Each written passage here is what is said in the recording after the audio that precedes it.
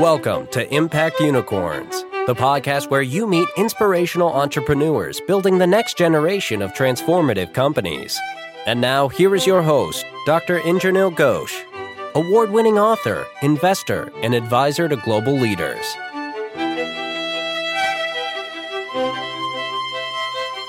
Louis, welcome to the show. Thanks, Indranil. It's good to be with you again. Louis, I'm always fascinated by your work. You're working on large-scale vertical farming, waste to energy, converting waste to bioplastics.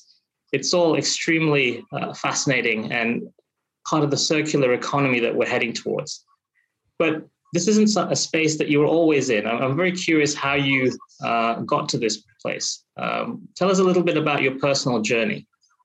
Sure.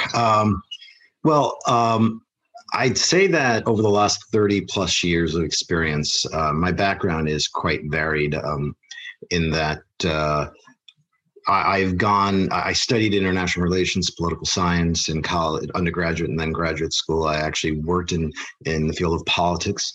I worked in international relations. I worked at the UN. I worked at the Council on Foreign Relations.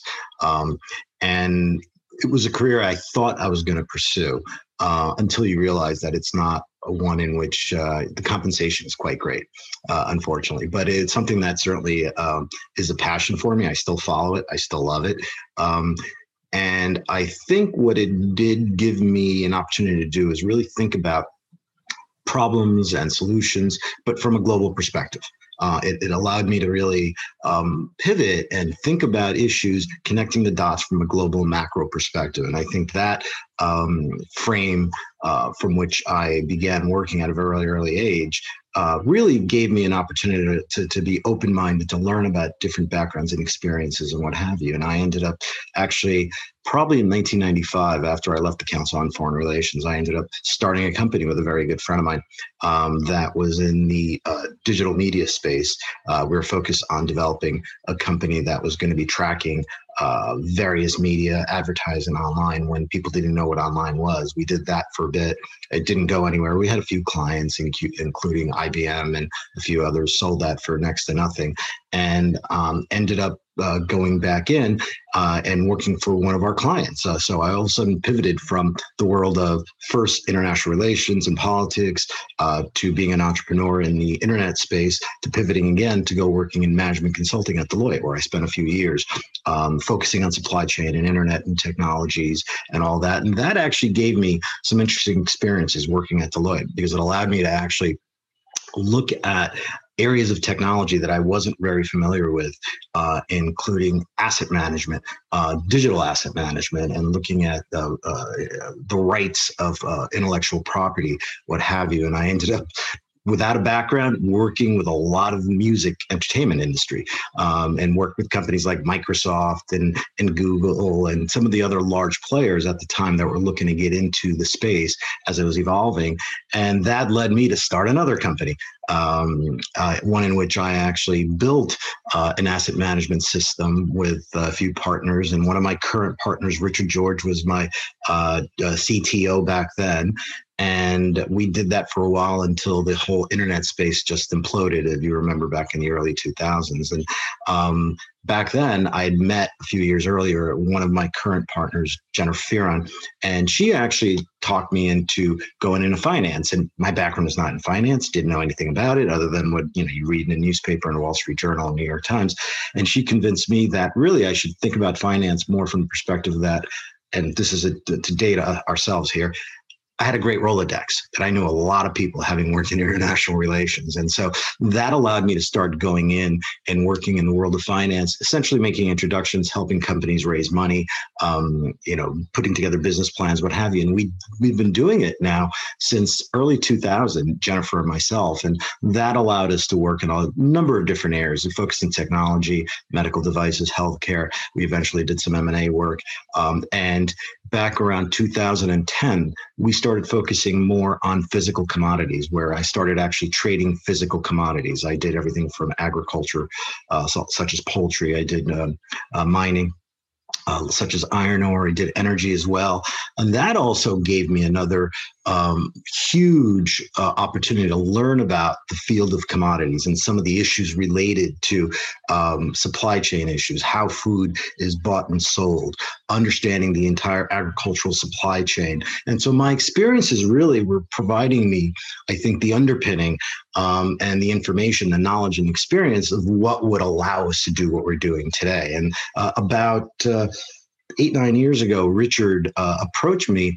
He was finishing up his PhD, and he suggested that we really think about using small little greenhouses to actually grow food and using solar. And that started, an initial thought process on the entire supply chain. And having, again, a very global perspective, we realized there was an opportunity. If you look at commodity prices in the last 10 years, 12 years, you start looking at population growth, you start looking at climate change, that there was an opportunity for us to actually change essentially the entire process of growing food and how farming should actually take place, particularly if you're able to leverage renewable energy and agriculture, and also thinking about how we can actually be part of the solution rather than the problem going forward. Well, I find your personal background so interesting because you've worked in so many areas, and it feels like with each new venture, with each new initiative, you've learned more and more about the global system. And perhaps if you reflect on the different businesses that you've launched, have they, do you think, been more and more ambitious in terms of disrupting the system to have more positive impact? Because you found so many connections between the political backdrop, the environmental requirements that we have today, but also your understanding of solar and commodities. Tell us how you sort of put those connections together to come up with your current venture, which seems to be the most ambitious yet. Sure. I think clearly when you're undertaking a project like we are in Cobleskill, there are certain elements that are important.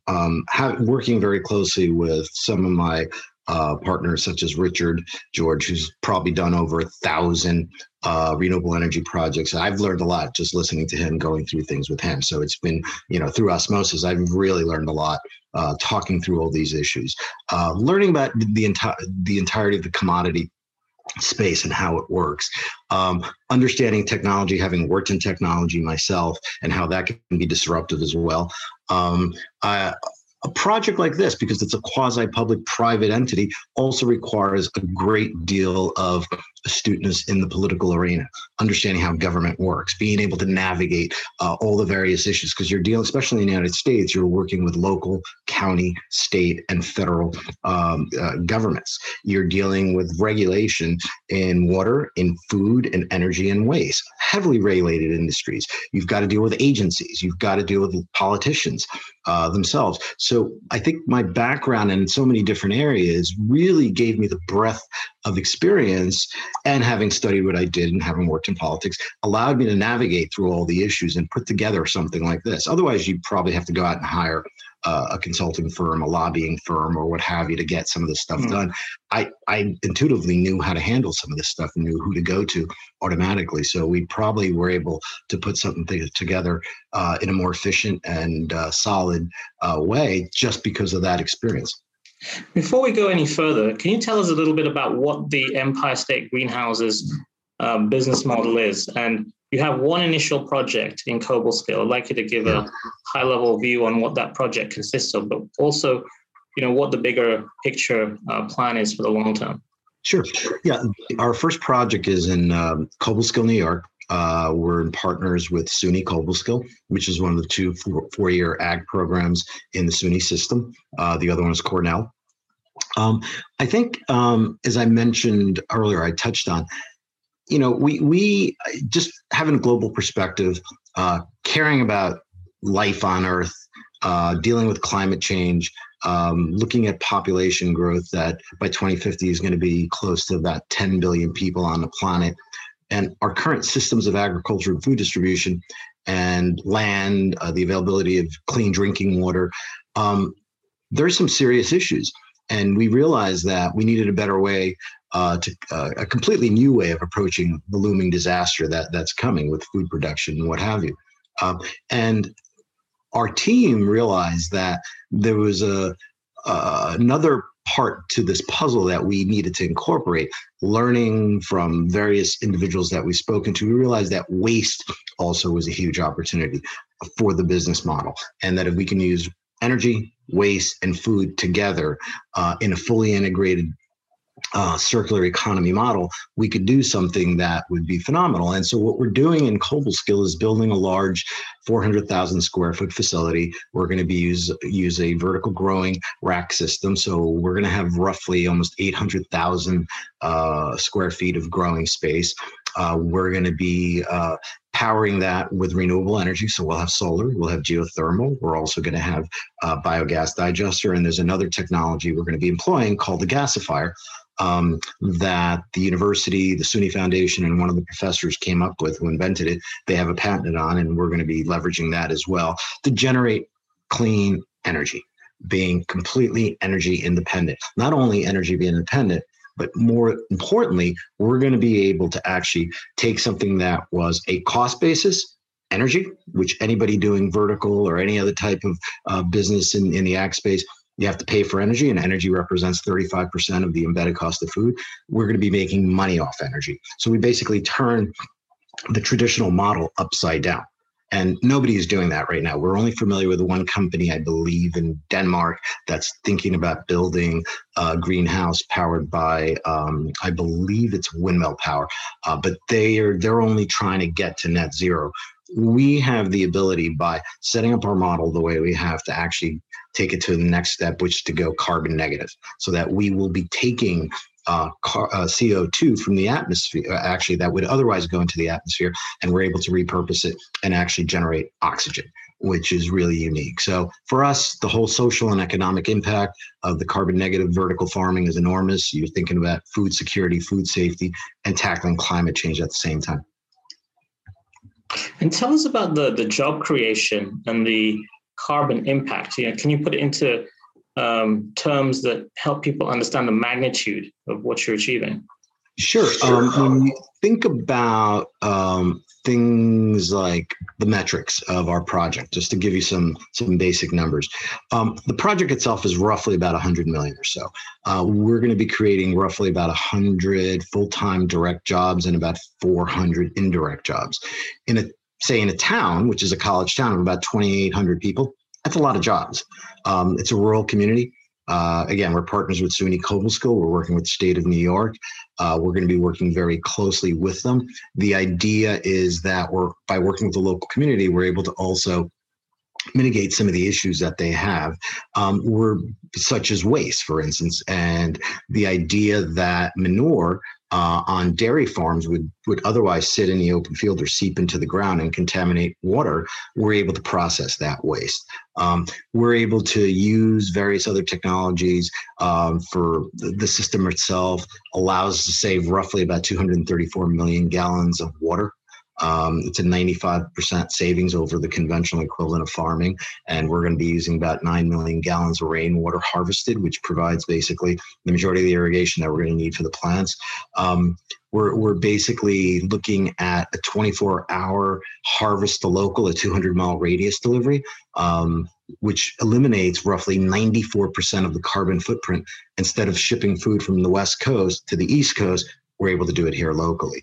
We're going to be basically processing that waste, about 220,000 tons of liquid dairy manure, into pipeline grade biogas and composted digestate that converts that dairy manure from that would otherwise be in a lagoon into the gas that's sold to heat homes, trucks, or what have you. And then the CO2 essentially is scrubbed, or what we call scrubbed, and it's pumped into the greenhouses, thereby yielding a higher, larger crop, better crop, what have you.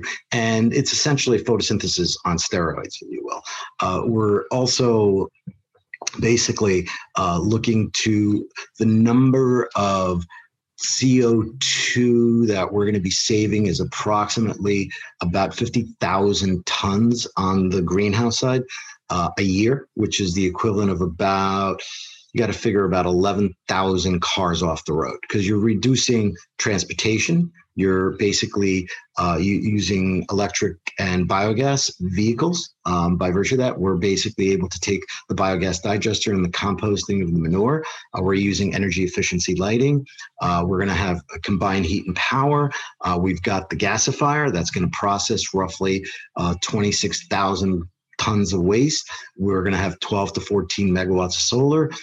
And we're going to be doing the greenhouse plant carbon sequestration. So there's a lot of savings there. And I think that's the model to get to ultimately carbon negative. Over the past 20 years, I've worked with hundreds of entrepreneurs to build impact unicorns. In my experience, every company that has a transformative positive effect on the world does so by building strong partnerships with communities, investors, and governments to solve society's biggest challenges.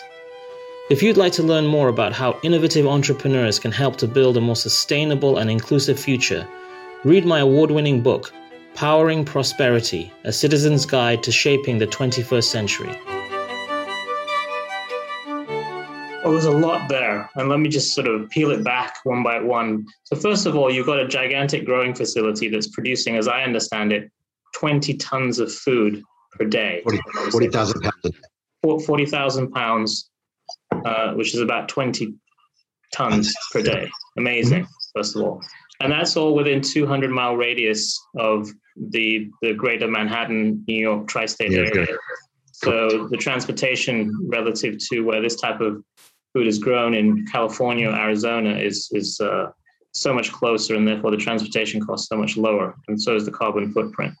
Correct. You're creating 100 direct college level jobs, so well-paid jobs in a rural area, and also obviously engaging the SUNY Agricultural College and providing job opportunities for their students. So huge benefit.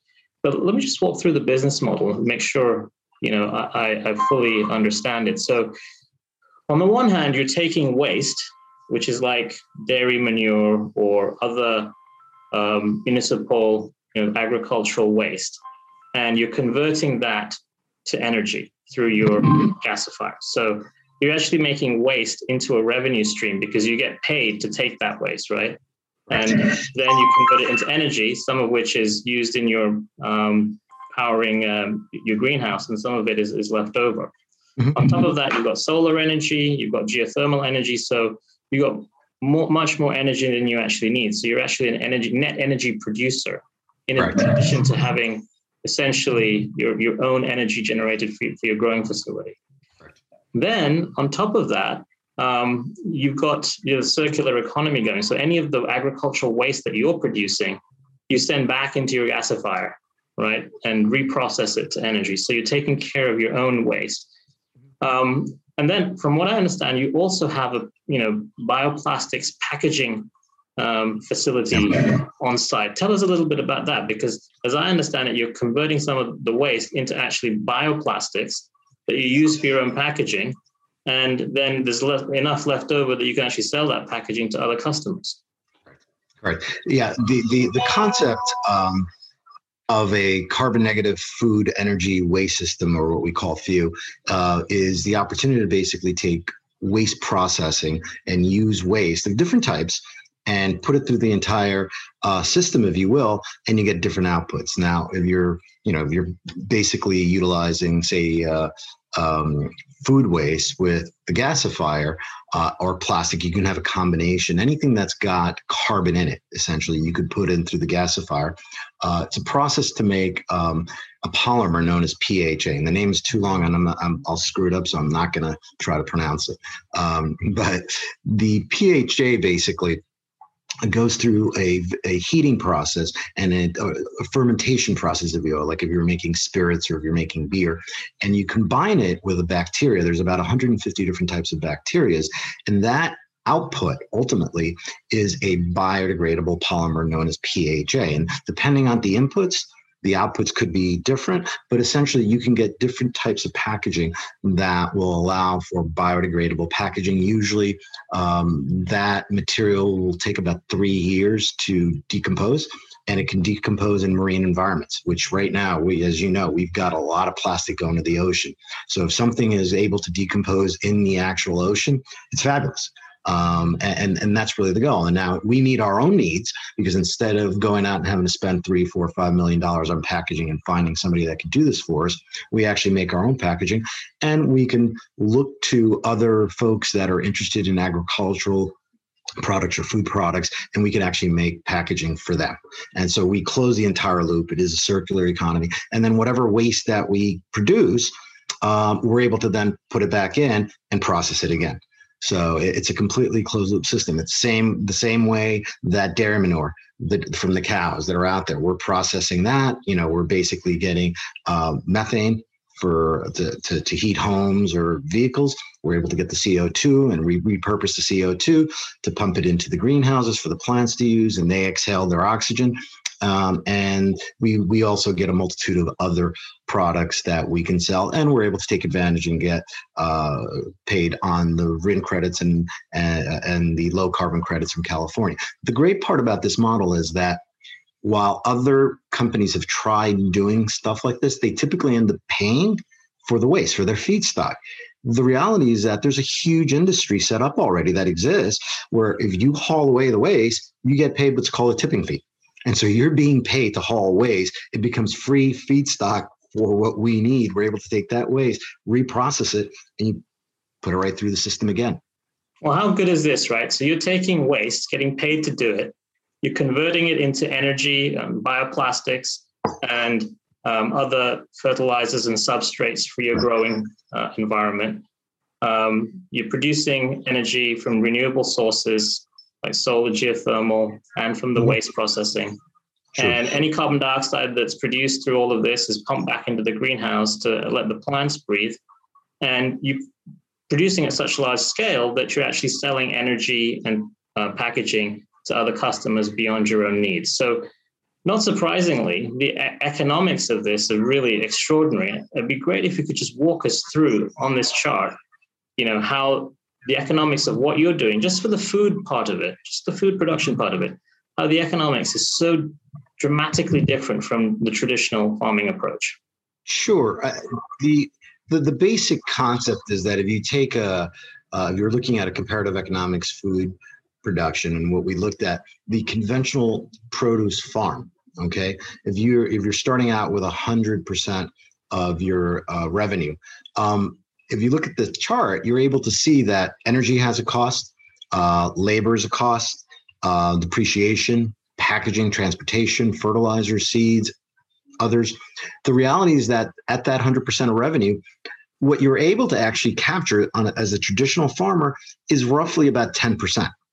That's a huge, huge problem, and it's because there's a huge cost factor. When you look at the integrated circular model that we're talking about, if you start out at that same 100% of crop revenue, what you realize that with energy, with the tipping fees and all that, you're actually making money on it. It's not a cost basis. It's a profit center. The same thing with the PHA and the packaging. Instead of us having to pay for packaging, we're actually covering our own costs, making money off it. Fertilizers, the exact same thing. The only place that you're going to see costs, which are less than the other side, are going to be in labor, depreciation, transportation. We're reduced transportation costs because in addition to not transporting it from the West Coast, being set up the way we are in the location that we are, we're also able to take a situation where you can partner up with distributors and wholesalers, and they can actually come and pick it up FOB. So you're reducing your transportation costs. Your seed costs are standard in the other. And it just means that all of a sudden you're able to capture 80%. 80% EBIT margin. That is incredible. Right. 80%. Exactly. Wow. And if that weren't good enough, tell us a little bit about, the fact that you're doing good in the circular economy and having all this positive impact. Tell us about some of the incentives and support that you're getting from public stakeholders to your project. Sure. Basically, the state of New York has been quite good for us to work with. We received roughly about $55 million of total incentives from the state of New York. And that's from everything from Empire State Development Corporation, NYSERDA, the Industrial Development Agency in Schoharie County there. There are other agencies and utilities that we're speaking to, NYPA. There's just a couple of different agencies and county agencies that we're also working through that are supporting what we're doing, providing us funding for infrastructure, for water or what have you that we need to get this thing out. The idea is that we probably will get total incentives. When you think of the macro perspective, it's going to be about 14-15% of the monies that are coming in are going to come from incentives. So it's really a fabulous model. We don't need them to be profitable, but we'd be foolish not to take them. And the idea, I think, is that the state of New York, in this case and many other states, are encouraging companies to do what we're doing, to be energy efficient, to be net zero or even go beyond that, and to have an impact and to create jobs, jobs particularly in rural areas. And as you know, Andrew, from your book, the reality is that's what we're failing to do. We're failing to create good jobs in rural areas. And there's some great technologies that are being developed in some major urban metropolitan areas, but are not necessarily being transported and being brought to the rural areas. This is a way to bridge the gap between the two. It's a fabulous point that you make, which is how to bridge the gap so that we don't have, economies going in different directions and increase the inequality gap. Instead, what you're doing is not just doing something that's carbon negative and, impact rich all around. You're actually delivering that impact in rural areas where sometimes, the economic growth that has come from recent technologies and impact businesses haven't been felt as much as in the cities. And now you're helping to reverse that balance and actually create incredible new growth opportunities that are natural resource related, but in rural areas. Yeah, no, absolutely. And absolutely. When you talk about inequality, a lot of it is driven by technology and the efficiencies of technology, and that's usually in large urban areas and cities and what have you. And we can take some of that know-how and help bring it to a rural area that otherwise would never have the opportunity to take advantage of this. So I think that's a model that I think works well, and it works well not just here in the United States, but internationally. So tell us a little bit about the demand that you're seeing for your model. I mean, you're getting the Cobleskill facility up and running. You're well on the way to doing that, but you've largely because of your political contacts and network from your previous experiences, you have a lot of demand around the country and around the world from what I can understand. Yeah, we've been, I think the last 2 or 3 years, we've been very fortunate. We've been approached by different groups. People have made introductions, but we, in the last 2 years, we spent a lot of time in Indiana, Pike County in particular, that's southwest Indiana. We know some folks there. We met with the Department of Agriculture in Indiana. They really liked what we were doing, and they made introductions to Purdue University and Vincennes University in Indiana. They both liked what we were doing, told us that we were unique in the country. Purdue offered a partnership with their PhD program in CEA, Controlled Environment Agriculture, Vincennes as well. And Indiana came in and made us an offer for incentive package to build 1 or 2 there. We've got several other locations in New York. We've got SUNY Stony Brook on Long Island offers 50 acres to build a facility out there. We're working closely right now with New York University for a project that we're in conjunction with them for the city of New York that would be developed on Rikers Island when Rikers Island ultimately gets converted from an existing prison. We are in discussions with Ohio State University, which is really fabulous. They're looking at possibly having us to look to develop 1 or 2 as well. And just the other day, I mean, by virtue of this facility that we have right here, these webinars, these podcasts, I did one, as you probably recall, a few weeks ago in England, and it was the state of circular economy and agriculture and energy for a farming community. And it was posted on LinkedIn, and the director of commerce for the state of Rhode Island reached out. And in fact, I'm going to be going there tomorrow, set up a meeting because the state of Rhode Island is now very interested in us possibly developing something in conjunction with Johnson & Wales College which has a strong agriculture background, and the University of Rhode Island. So I'm meeting with the presidents and various state agencies, what have you, to discuss this. So we've got calls from several other states, Tennessee, Arizona.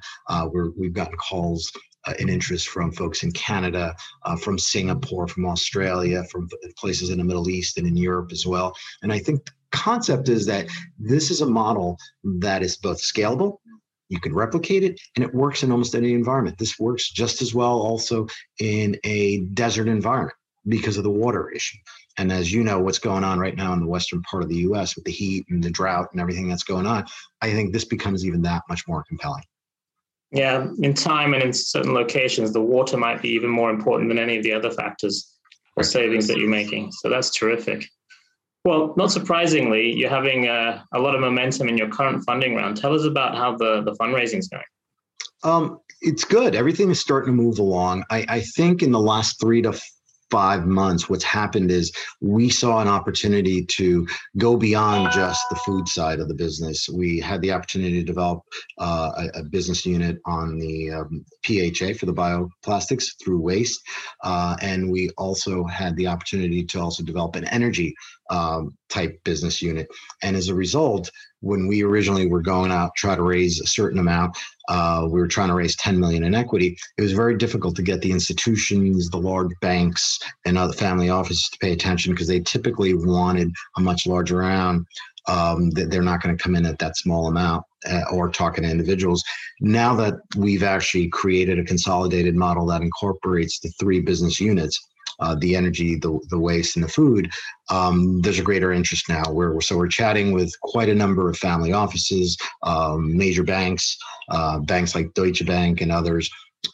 And we're really excited now because it just seems like everything's coming together, and we're hoping to move this thing forward. In fact, one of our advisors, whom you know, Nick San Germano, made an introduction to a couple of solar developers, and solar developers basically are working through a proposal where they'll come in and they'll actually finance the development of the solar array for us. So we're hopefully looking at developing something, an agreement, coming to some sort of an agreement with them in the next month or two. Fantastic. So you're looking for 30 million now instead of the 10 because of the 3 different lines of business, all in this integrated facility. You've got different types of investors coming in.